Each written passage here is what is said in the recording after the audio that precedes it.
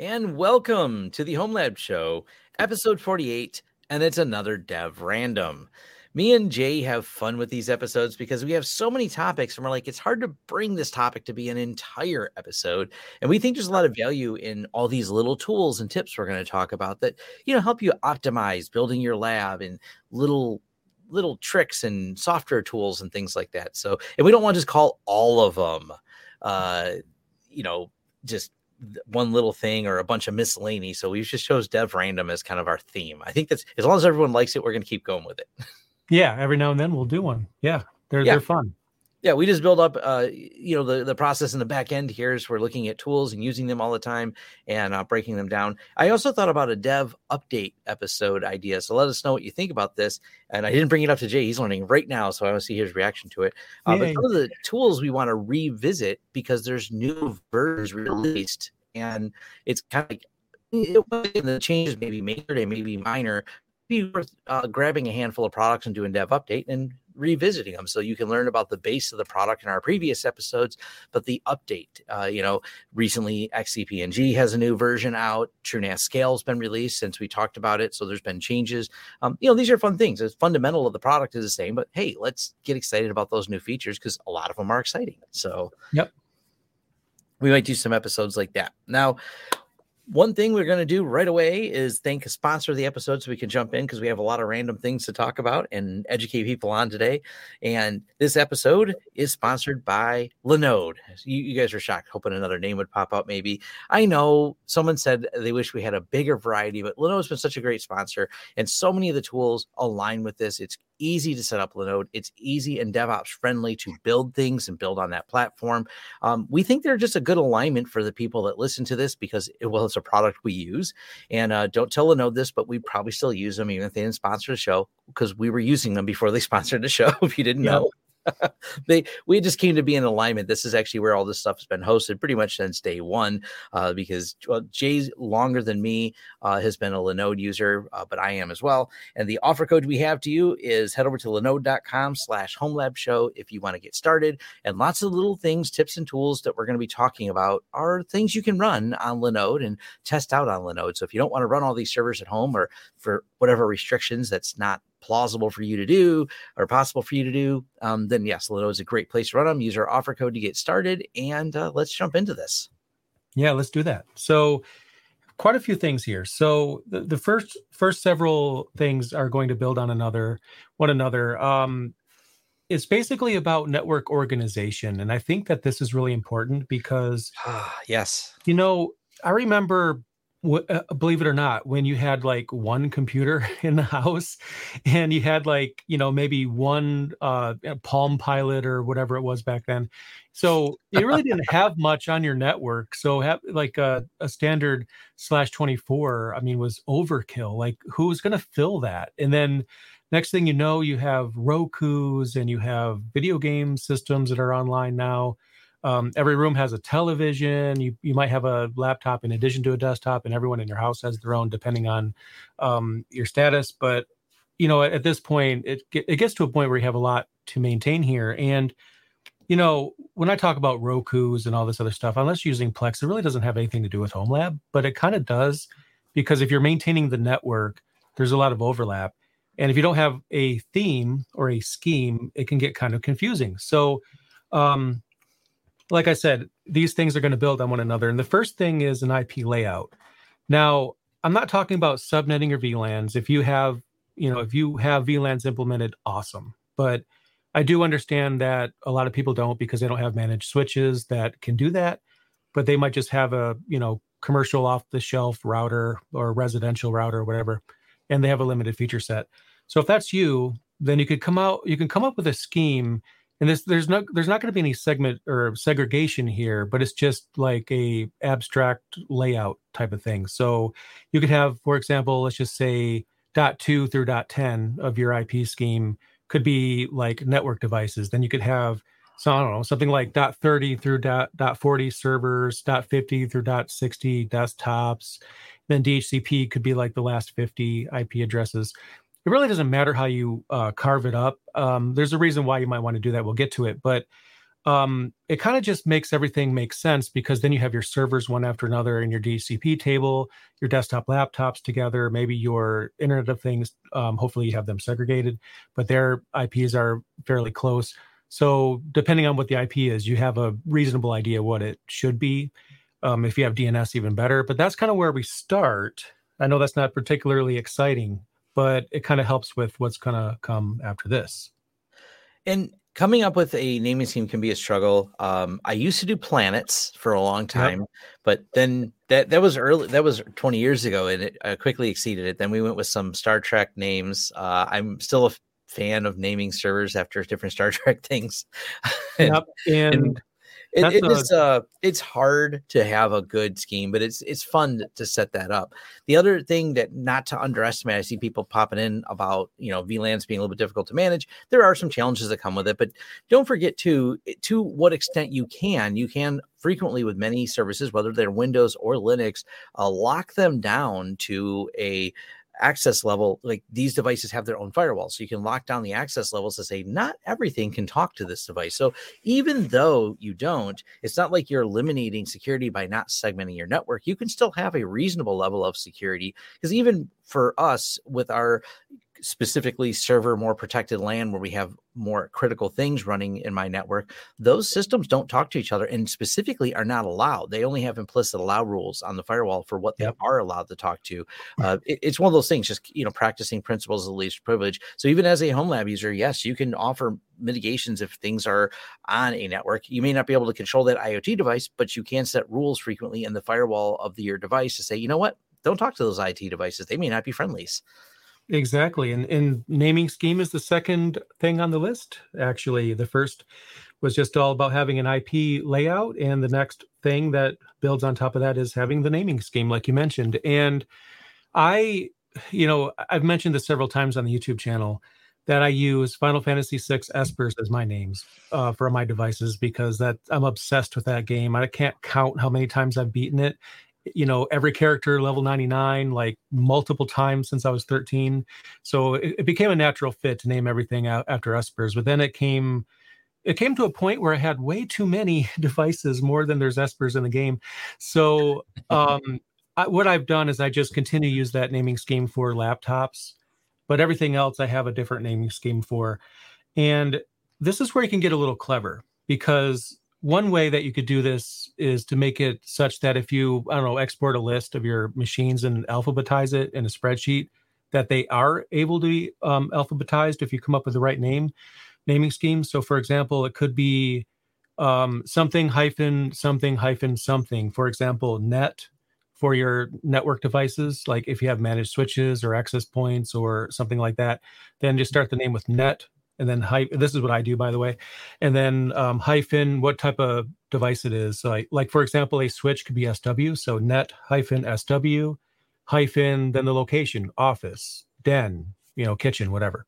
And then if there's more than one hyphen 2. So you might have like net hyphen AP for access point hyphen upstairs for the upstairs access point. Or if it's a storage server, it could be SRV for server hyphen NAS hyphen 1, something like that. So you just come up with your own naming scheme that makes sense. And I also have one IoT hyphen SP for smart plug, or I can't remember what I have for bulb. Oh, SB for smart bulb is what I have. So basically that's just how you can name your devices. And then that leads right into the next thing, which is DHCP reservations for everything. Everything.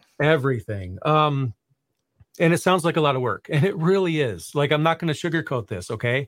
So people might be wondering, why the heck would I want to go through that? I have like 20 IoT devices, 5 game systems, like 6 Rokus, a bunch of TVs. Like, who's got time for that? But once you actually get that implemented, though, it's so great, because then if you have anything that comes in with a, non-reserved IP, for example, it's within your DCP, realm, then, okay, that's a new device. Because if it wasn't a new device, I would have had a reservation for it. Downside is you have to remember to create a reservation if you buy a new device. But then it makes it really simple to see, like, a new device was added to your network because it's outside of that reservation. And the beauty of this is that you can turn on ARP Watch if you have access to that, like pfSense has this, where you can actually get an email alert that something was added to your network. And when you go to the DHCP or the lease table in pfSense, you can sort it by most recent lease, and your new devices are going to show up right at the top. So if somebody added a new device, not only is it going to have an IP address that's predictable, it's not a reservation, it's not going to have the right name. ARP Watch is going to email you. So if somebody's trying to circumvent, not that anyone would do this on your network, but if they're trying to, add a new device, or someone breaks in and adds a new device, I mean, you got all these layers of things that are going to let you know this is a new device. Either you haven't configured it yet, or you weren't expecting it at all. So all these things together kind of just make it's a lot of work at first, but once you get it done, it's great. It is so great. It's also really helpful when you decide to start growing your network or want to rebuild it or resegment it with a different range. Even myself, I took all the stuff that I was using in my studio, different things that are IP connected, and combined them with different things I have when I move my studio to the new location. And you can do this in, granted, pfSense makes it really easy, but there's other firewalls too that do this. When you have everything reserved, we just grab the reservations, and you can do a selective restore to restore the reservations to a DHCP, and you're done. Like, great, we just restored all the reservations, so I didn't have to redo them. And as I brought them all over to a completely separate network, they all aligned right where I wanted them to be. And because the file's XML, I could just do a search and replace to line it up in the XML file as I needed with pfSense. Now, we also do this for our businesses because we do a lot of camera deployments. And people ask, well, how do you do this? And everything. And we have a couple of them that have like 400 or 500 cameras at some school networks. We have everything set in DHCP reservation tables. So this completely scales directly to business. And then anytime we replace cameras, if we have I'm bringing this up because this is literally what my team is doing this morning, is replacing cameras at a school. We pre-program their reservations with the new replacement cameras, so they have the same IP address at the same location because of the way the camera system works. So it's going to pull that, this IP address is expected to be in this particular hallway. We just swap out the reservations as we swap out the cameras. And it becomes really easy to do that way. When you send something over to another network, it gets that IP address. You don't have to plug it in, find it, and everything else. We pre-program it, get it set up. So this scales out to a good, proper way to do things across even these business platforms. Yeah, I agree with that. So one of the best things about this is that no matter, and this is pretty much the same as what you're saying, but if you think about it, if you are reloading a server or a computer, let's just say you boot into a Linux live disk or something, if you're using a static IP that you set manually by hand, then obviously the live image is not going to get that IP. It's just going to get a DHCP IP. But if you have a DHCP reservation, then that device is going to get the same IP no matter what. So live instance, regardless of what it is, it always has the same IP. And it may not be super popular of an opinion, but I really can't stand static IPs that are done by hand. I just don't see why they're popular. I don't think it's a good idea. I think that it's a bad practice. Now, don't get me wrong. I think that, or actually I know that there's some devices out there that don't give you an option. Like some apps, I can't remember which ones off the top of my head, will expect you to make a static IP and type everything in, and won't even give you an option for a DHCP because, their mentality, this is a server. People should be using static IP. Right. But I disagree with that, because not only is it better, it makes everything better. You go into your router or your firewall, you'll see a list of all your devices and IPs. It's so easy to audit. If you think about it, you go in there, I'm not using that device anymore. I'm not using that device anymore. You have one central location for all of your IPs. You know what they are. You don't have to go into a server to look at the config file for it. You don't have to set the config file. You set everything to DHCP and be done with it. I don't care if you're a business. I don't care if you're not. I just don't like static IPs. I think it's time to let that go and let DHCP reservations, aka static leases, take over.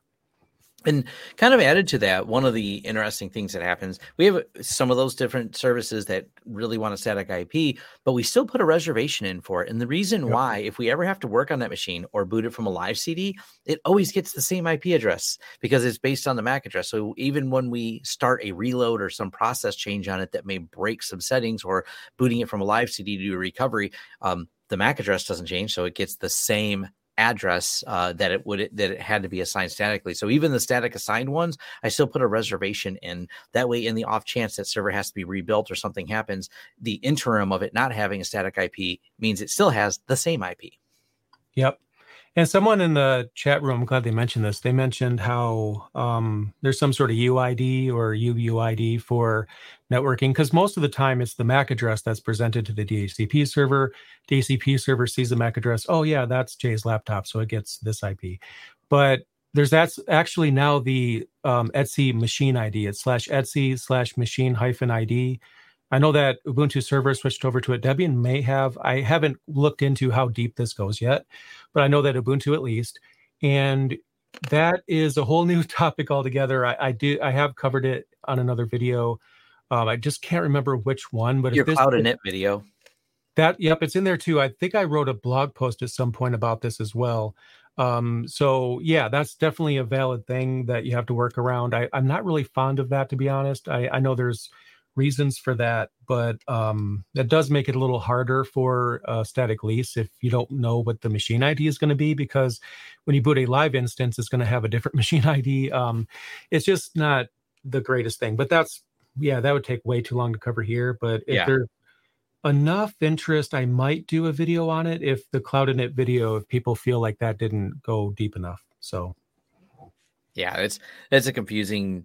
I've talked with you on it. That's how I remember it was in the Cloud Init video. I remember the discussion around it, but I remember being a confusing topic. So that'll be a later topic and out of scope for today's Dev Random. Yep, out of scope. But what's not out of scope is the next idea. So I've mentioned this before, and some of the stuff I've mentioned before, but I just wanted to kind of get some syntax out there and some information around it. But the next idea is having a central config management /work server. What I mean by this is a stationary machine. It could be a Raspberry Pi, it could be a virtual machine, could be a physical machine, doesn't matter. But if it's a physical machine, hopefully you don't pay too much, because it'd be a waste, because this is kind of like a disposable kind of instance. But you have this central machine where you use SSH into it. You could use tmux, which is preferred and recommended. You have your session going. You can have a different session for every project. So if you're implementing Ansible, you have a session for that. If you're updating your server configs, you have a session for that. And what's cool about this is that let's just say you start your work on your desktop, but you want to relax. You still want to work on your servers, but you don't really want to be in your office chair anymore. You kind of want to be on the couch with your laptop. So you don't want to have to reopen all your apps and things, and it just gets really, really kind of time consuming. But if you have everything in a tmux session in a central available server, again, Raspberry Pi, VM, doesn't matter, then you could just use tmux, restore your session, and you could take your workflow with you wherever you go. And this is actually even more powerful with Mosh, which is a wrapper over top of SSH. And what Mosh does is it automatically restores your connection. So imagine this, like normally you have tmux running on your Raspberry Pi. You just open up your laptop, you SSH in to the Raspberry Pi, tmux space A, that gets your session back. And that works great. But if it's Mosh, you eliminate most of those steps. You just open your laptop and your session is found and automatically attached. Like you do nothing but just like when you're connected to the network. So for example, let's just say, I don't know, you're configuring your servers, you take your laptop with you to work. So you close your lid, you go to work, and then you open your lid. It has your session there that you were working on, but it's not connected anymore because you're not on the same network as your Raspberry Pi. You're not even at home. But then when you get back home and you reconnect to your Wi-Fi, it'll reconnect to that session because it notices now you're on the same network. So it just reconnects you to it. Now, the caveat with Mosh is that it was not made security first, as far as I know. I don't know if it's been audited. Do not make it publicly available at all. Don't consider that. It's not for that. I don't think it was developed for that purpose. If you have something internal on your LAN that you can't get to from the outside, that you can only get to from the inside, that's the way to do it. Because then when you get back home, you reconnect. Mosh is there. It uses UDP. I believe port 60,000 through 61,000 uses a random port. So you might have to open something up for that to work. But once you get that going, and as long as you don't expose it externally, it just makes it so amazing paired with tmux that your sessions just restore and you just continue working like nothing happened. Yeah. The it took me a long time. I seen someone mention they still use Screen. Screen's not bad. Once you get to use Tmux and all the split screen options, boy, is just reattaching to a Tmux session, especially when you have updates you're running or something you're monitoring, you want to leave there, and you're switching computers, you're moving around, and that's still a thing I do, between my main computer and going, I have my laptop in my kitchen, got to stay connected while I eat. But being able to jump back in and grab that session with even the Tmux just makes it so much more convenient. And it's worth the time to learn it. Both me and Jay have videos. If you search our channels, several videos on using Tmux and talking about the keyboard shortcuts for it. I'm a big fan of leaving them at default. I don't know if you are, Jay. I do that because that way, anytime I run into Tmux, I know where the keys are. I thought Jay was on the opposite, program to the keys. Either way works. I really don't. Yeah, I can understand that. I really don't like the defaults in Tmux because I feel like it's hard to work with, in my opinion, because it's Control B is the shortcut key to do a keyboard shortcut. You start it with Control B or whatever the prefix is. That's what they call it, and then you type the command, but holding Control and then B, you're stretching, you have your pinky finger on Control, you're stretching your pointer finger all the way over to the B. It's hard. I use Control F and Control J because your fingers are already there anyway, and you could have a secondary prefix. So that way, if your left hand is pressing another button, your right hand is free to do the prefix, or your left hand is free to do the prefix regardless. So it lets you do no more than two. You can have a primary prefix and a secondary one. And that makes it a lot easier for me. But also the default shortcuts where it's like prefix and then I think percent symbol and then double quote to do a split. I change it to V and H. H for horizontal, V for vertical. So prefix H, horizontal, prefix V, vertical. It's super easy to remember. And then I map shift with the left and right arrows to the different tabs. And that seems to work a lot better, in my opinion. Yeah. Well, what definitely doesn't work is it is harder, and I did it the hard way on my channel, of just showing the actual commands. And I have them on muscle memory, but I think it's like percent splits one way and then the other. I have to look at it from muscle memory to do it. So I get completely Jay's reasoning for wanting to change it to a more rational. I don't understand how they came up with the keys on there. For a long time when I learned Tmux, you can look up Tmux cheat sheet. And there's a cheat sheet that has a list of the common commands you can use on there. So, yep. So those are just a few Tmux tips which we're not actually part of it, but I'm glad you brought that up because check our videos out. We'll show you how to configure that, change Tmux to work for you.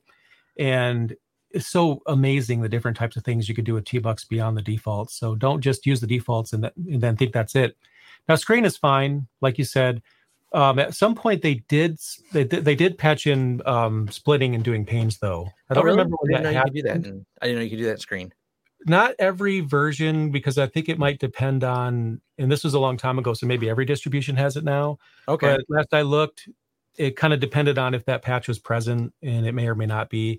And I don't think it's quite the same. Like the feature exists, but I think it's a little bit different, not quite as good. But Screen is still perfectly valid. Yeah, I don't think there's anything wrong with using it. The split screens just help me a lot when you're doing a lot of testing. So I would actually sometimes split my screen, and then each Tmux session would be a different server. And that way I'm doing, iPer for different transfers and settings, file moving. I can look at them from both screens, especially when I've got to copy and paste things. They're just on one screen to be copied and pasted. By the way, turning on mouse control in Tmux, if you use my Tmux settings, which are available on GitHub, I have all the mouse controls turned on, which add some context menus for right click. They also allow you to click around to the different panes. So if you click on a specific pane, you can start in that particular pane. Yep. There's extra context that's actually added when you're running in a terminal like that. It's one of the cool things I think about Tmux is that they have these context-aware menus and right-click menus for doing and launching different things. So it can get real extensive really quick. It really can, and it's really fun. Another one, this is fairly simple, and I've mentioned this several times. I haven't really mentioned it. I don't think I've mentioned it by itself. I may have, but worst case scenario, it's the second, third, or possibly 10th time I've mentioned this. Healthchecks.io is awesome because here's the problem. Let's just say you have some jobs running via cron. We all do, right? And you have to check them every now and then, make sure they actually ran. Maybe you have them send an email to let you know they've run, so you expect that email. But with healthchecks.io, you can actually ping a very special URL, and that basically means it ran. That's all. You set up. I can't remember how many checks you can have by default for free, but basically, if your script doesn't run and you have your check set that it, I don't know, maybe expects a response every 7 days, it doesn't get one, then healthchecks.io will email you and let you know, hey, this didn't run. I didn't get anything for this, which could be so great because that way you have something watching your cron jobs to make sure they've run. Now, a best practice here, don't make the healthchecks.io ping, or I don't remember if it's a post or curl, whatever. Don't put that at the beginning of the script. Okay, because the problem is that'll always work. The script will always start unless you really mess it up. Because then the check is pretty much invalid at that point. What you want to do is check the exit code of your script. If it's exit code 0, meaning it's fine, do the health check. Submit that over there. They'll get the message and it ran. But if the exit code is not 0, then healthchecks.io gets nothing. And then something happened because something went wrong. And they could check the logs or whatever to make sure that it works. I use the heck out of this because I don't even know how many cron jobs I have. They're all managed by Ansible, but I still want to make sure that they've run. So I basically set them to 7 days with a 1-day grace period. It could be a few hours after 7 days, but definitely not more than 8. And then I'll start getting emails if something doesn't run. And it's saved me quite a few times. Yeah, it's kind of nice just having the simplicity of that. It's been around for a long time too. Yeah, I think I'd heard about it first last year, late the year before that. So I highly recommend you check it out. And by the way, none of these are sponsors, by the way, that we're mentioning. This is just tools we use. There's tools. So, use a free account. If you want an offer code, can't help you. I don't know. Just go on the site or maybe Google for someone else's offer code. But, we just like these tools. Yeah. The alternative, and someone mentioned it, is you can send everything to logging servers and then grep those logging servers. And I have a whole video on Graylog, which has triggering options so you can send notifications. There's other ways to do it. But we started with the simplest way. Certainly the more complicated way is fun, but hence more complicated. Yeah. And also, even if you do have that set up, it doesn't hurt to have something else watching too. Who watches the watchers? Exactly. Or if you have 2 things watching the watcher, that's fine. If nothing else, then using that might be something you could recommend to someone else if you like it, if they're looking for something like this. So there you go. Yep, absolutely. The next thing I recommend that everybody run every now and then, which is completely free, is called Shields Up. And it's done by GRC, yes. Steve Gibson. He's the Security Now person. I love that podcast.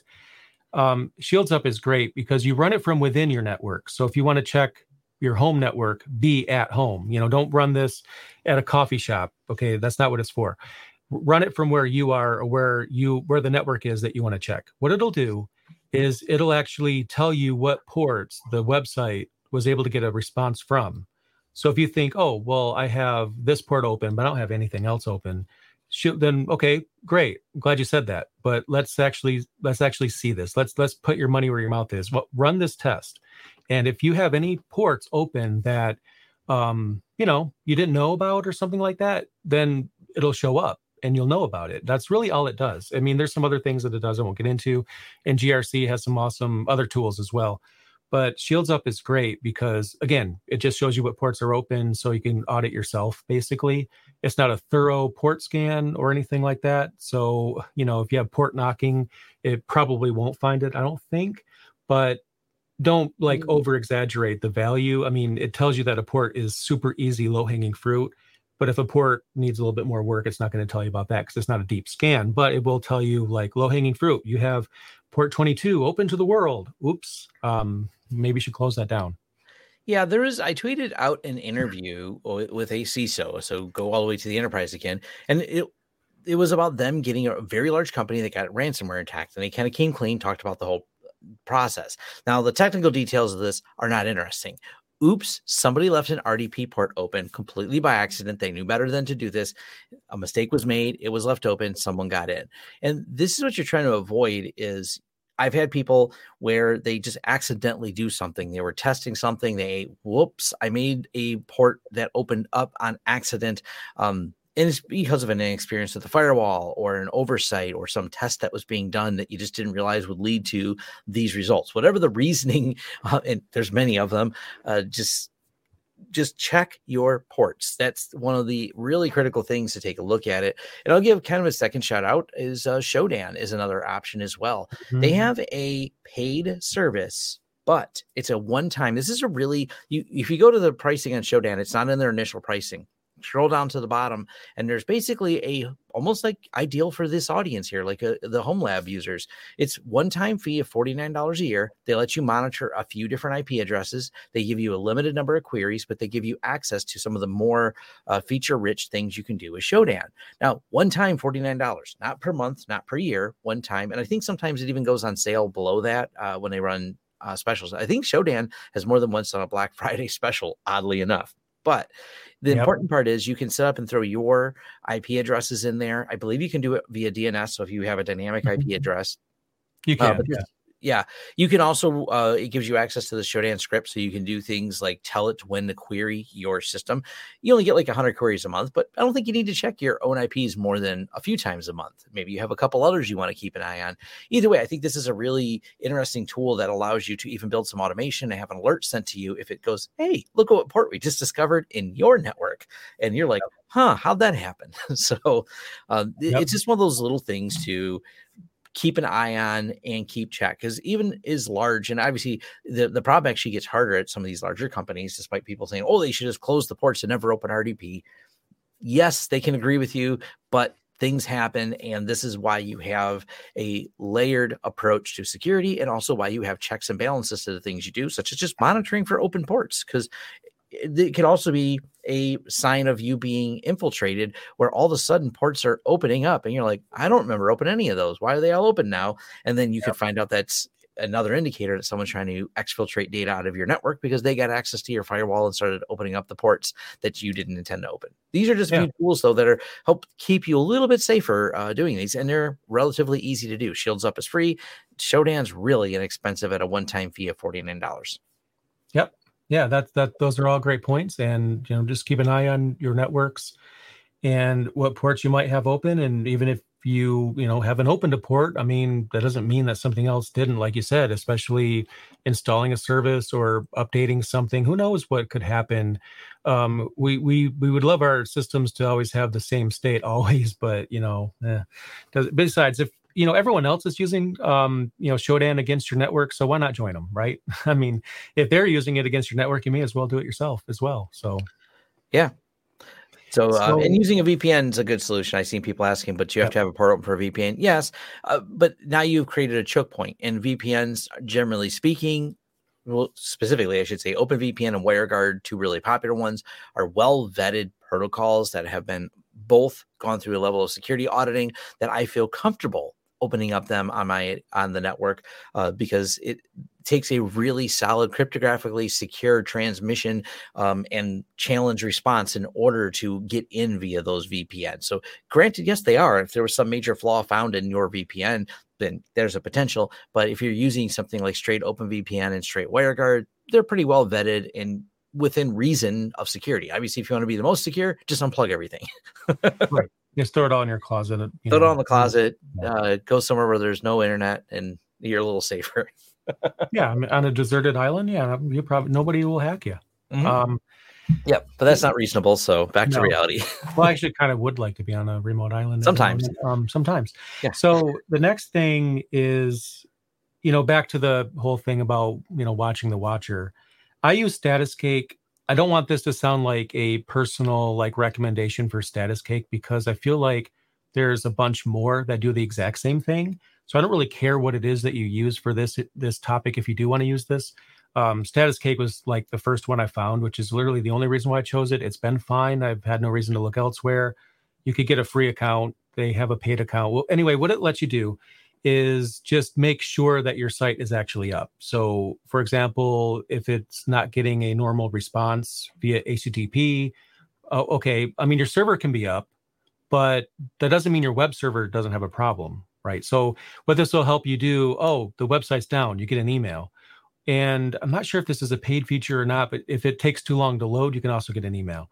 Now, how valuable this is to you, I mean, Home Lab, may or may not be all that important, but if you do have a site that you want to get some kind of notification that it's down, it's one way to do it, and it doesn't have to be Status Cake. I feel like there's like a bunch of these. I just can't remember the other names for these. Just go with whatever one's the cheapest, and that's probably fine. I think I can't remember the name of it, but there's one that you can self-host as well. I just don't remember the name of that. I do. But then again, it's another issue. You're self-hosting your watcher, which is watching your self-hosted stuff. I don't know how good I feel about that unless it's in a different account. But yeah, it's just a quick mention, not a personal recommendation for Status Cake. I really don't care which one you use. They're not a sponsor. Like I said, none of these guys are, but that's just something to consider. So the one Jay mentioned, I threw both these links in here, which is statuscake.com. And the other one that's free to host is phpservermonitor.org. The PHP Server Monitor something is really clever. Obviously, one of the challenges is if you're trying to monitor your own infrastructure with it, you need to do it so externally. Good news is we have an offer code from Linode. You can set up a Linode server for this. So, but PHP Server Monitor is a really clever tool. They've really done a nice job. It's got an interface. If you haven't looked at it in a while, it's been updated since I remember when they changed the interface on it. They made it a lot prettier, I should say, and added a lot more features. But it has different ways of sending you notifications, several different outputs. It's a clever system for being able to monitor your infrastructure, set up like I said, a Linode instance, and make that your device. And then you can set up another PHP Server Monitor at your home to monitor your Linode instance. So one monitors the other, and you monitor all the different sites. And I do recommend throwing something in there that's not part of yours, so you can make those determinations and correlation data of what was up or down. Because if you ping something like 9.9.9, like quad 9, you can have that data and then compare it to your data. If both of them go offline at the same time, odd coincidence, you're probably not on the same network as 9.9.9. But if you monitor multiple things at once, you see if they all go down at once or if just one particular thing. It's a way to create the correlation data with it, but it's easy to set up. PHP Monitor is just pretty cool software. Now, granted, you have to set up the full stack. You have to have a web server and I believe it uses a database backend, but hey, you probably already have that. It's one more thing to add into the tool arsenal. If not, the free service that you get with Status Cake lets you monitor a handful of, I think it's up to 10 monitors for free as of right now in March of 2022. Yep. Now, another tip, and I just remembered this off the top of my head. I actually didn't have this in my notes, but it's a very unusual tip, but it works so well. It's so funny. And the tip is going to sound, not so great at first, but just bear with me on this. And the tip is to use Twitter. Okay, what do you mean? Like you start tweeting about my home network, start posting? No. So here's a funny story that happened to me, and then I'll tell you how this applies to tech. So it was, I think, 2012, I'm pretty sure. And I'm in Michigan for people that don't know. And I was working, in person back then. And the building kind of vibrated a little bit. I'm like, what's going on? And I felt kind of queasy. I'm like, this is weird, a weird feeling. So I go on all the local news sites and there's nothing. Now, within seconds, though, I go on Twitter and I search for Detroit earthquake. And within seconds, it's just flooded with messages from people that are, experiencing the same thing. So I know it's not just me. The point of this is that it keeps happening to where Twitter is tweeting about things before the news sites, the tech news sites can even get a hold of it. So how does this apply to Home Lab? So if let's just say Comcast or whatever your connection is goes down, one easy way to know if it's you or everyone in your area is you just go to Twitter on your phone, obviously, because your internet doesn't work, and then search for latest tweets, Comcast, down. And if it's a bunch of other people or like a system-wide issue outside your home, then you'll see a bunch of people complaining about this. You'll know right then and there. Now, to take that a step further, you can follow Down Detector on Twitter as well, which is, going to talk about these exact types of things. But it doesn't matter. I mean, if you're trying to go to your favorite gaming website or your internet provider doesn't seem to be working right, you could pretty quickly find out if it's just you or if it's everyone by just going on Twitter and searching latest tweets or looking at something like Down Detector. There's also The website isup.me, isup.m as in Michael, E as in Edward, isup.me. And you basically just type in a URL there and it'll tell you it's just you. It's fine. Or it's not just you. Other people are having a problem. That's another way that you could find out pretty quickly as well. Yeah. There's also down for me or everyone or just me. That's .com. I love it. There's a few of them out there, but the one of the things I've seen, let's sort of come back to the Twitter. The challenge can be with some of these is obviously Twitter's full of garbage because anytime you put a easy platform for people to post their thoughts, they do. Those thoughts are not always great.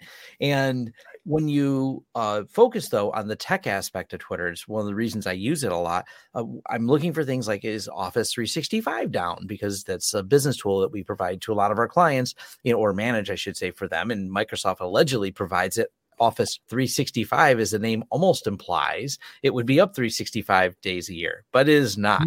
Anyone who uses it, we knock it down each time and go to I think we got all the way down to 352 last year. I was going to say, like, if it's down for 23 hours out of the day, technically it was still up that day at one point. Yeah. So nonetheless, it's been very helpful to figure out when something goes down. It was actually when you use any services, you can sometimes see those trending hashtags for that name of the service and go, oh, okay, this service has gone down. Amazon had a couple major outages, not last year, but I think the year before, where they were relatively broad and, so did Facebook. Facebook became pretty infamous for their outage there. And this becomes kind of the question. You just want to know, is it a problem with my network? Do I have a DNS problem? Or is there a problem that's beyond me that I can just tell people? Or, and sometimes your support, if you're a home lab, is the people within your house going, hey, Dad, the internet's not working. Well, I don't know, I'm online. Right. Well, no, the thing you're trying to do isn't working. It's like when I remember when the one of the Christmases when I think was it the PlayStation or the Nintendo Network that went down for Christmas. So I think that's happened a few times on both, but then there was also the famous Google outage. I can't remember what year this was. And literally everyone's like, the internet's down, the internet's down. No, Google's down. The internet's fine. It's just Google. Everything else is fine. But to them, it's their start page. So their start page doesn't load. They don't really know the difference between that and, a website being down or their connection having a problem. So for someone who's not tech savvy, that could be a very confusing situation to walk through. Yeah. So having that little bit of extra knowledge, it's a place to get the knowledge. And Twitter's pretty, of the social media companies, relatively not too invasive. They don't ask a lot of questions about you to set up an account. So just to have an account there, just to monitor a few things and follow like down detector. It also means when you go to Twitter, you won't be distracted by whatever dumb things people are saying on Twitter, which I always have to ignore. So exactly. Yeah. Just follow the good stuff. There's still a use case for it. I know it sounds odd, like Jay said, but he's not wrong. So another thing I wanted to chat about is, when it comes to your data, and when I mean data, I'm not talking about your picture collection, although, yeah, that's important. But app data, where you're running a Linux server or a container, and you have an app running on that container or VM. And, if that VM goes down, the data goes down. Everything's in, self-contained in that VM. If you can get away from that, if your, infrastructure is good enough to where you have like extra RAM and cores and things, splitting out those services is better. If you have like a TrueNAS or Synology or something like that, some kind of NAS solution, you could do this. So the idea is you make the VM or container disposable, and technically containers are already disposable. So I'm not going to talk so much about that part of it, but it's essentially an idea like treating a VM like a container. So let's just say you have an app and it's running inside your virtual machine.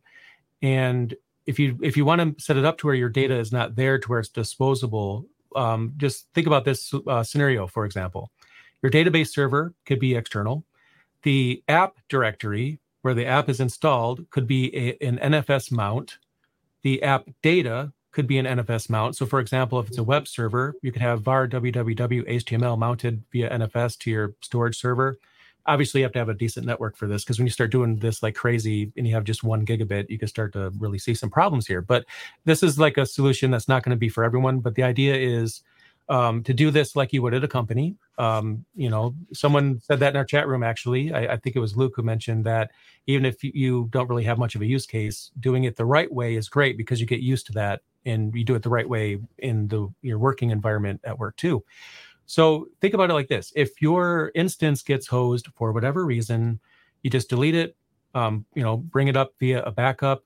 And if it doesn't have any data because it's using an external database server, the app directory and config directories are all mounted, then there's nothing that you care to lose on that VM. Obviously, you have to have your NFS server backed up, but the idea is that the VM is disposable. At that point, you're treating it like a container because it's mounting everything outside, and the VM itself, if it, let's just say, it gets hosed with malware or something, I mean, you don't even want to clean it. I never recommend cleaning malware because you never know if it can come back. Just delete the whole instance and recreate it.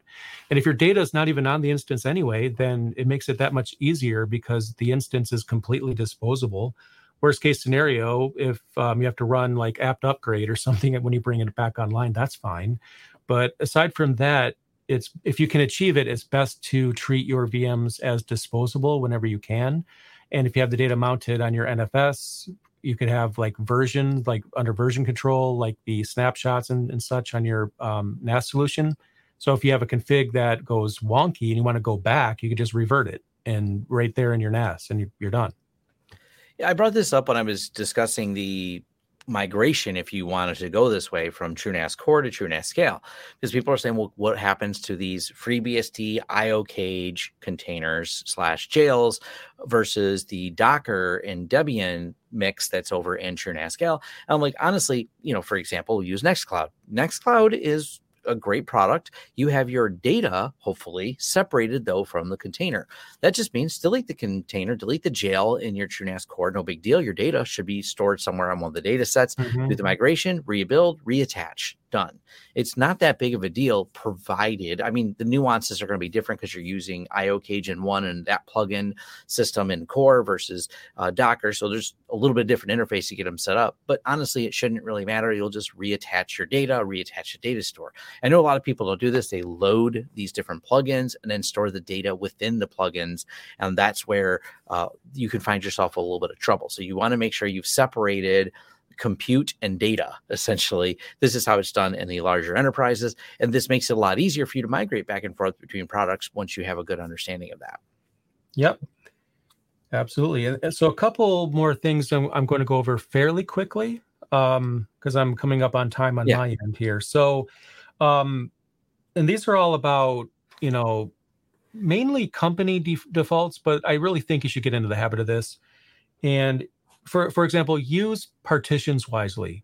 I think every Linux user has heard, if they've been using Linux for a week, to put their home directory on another partition. And that's true because that goes without saying. If you've been using Linux a week, because someone's probably mentioned that to you. But you could reinstall your Linux distribution as long as you don't format /home and you have your data. That's great. But when it comes to servers, I feel like you should be doing that as well. And I'll even go as far as to say var log should also be on another partition. And the reason for that is, especially at companies, I've seen this all the time, right? You have someone who, a server, let's just say you have 20 gigabytes free, but this isn't a storage server. That's way more storage than you'll ever need because this server might be serving something kind of, small. And then somebody wants to work on that server. So they copy a tarball to their home directory that takes up the entire space, right? The whole system comes crashing down. It's a lot better when you have these directories that could get full in a different partition because then the server isn't going to get full. So for example, if you have everything in one file system and somebody fills up /home, well, that's on the same file system. There's no space on the entirety of the server. It can't even log anymore at this point. And it's probably going to crash. It's probably just going to come crashing down.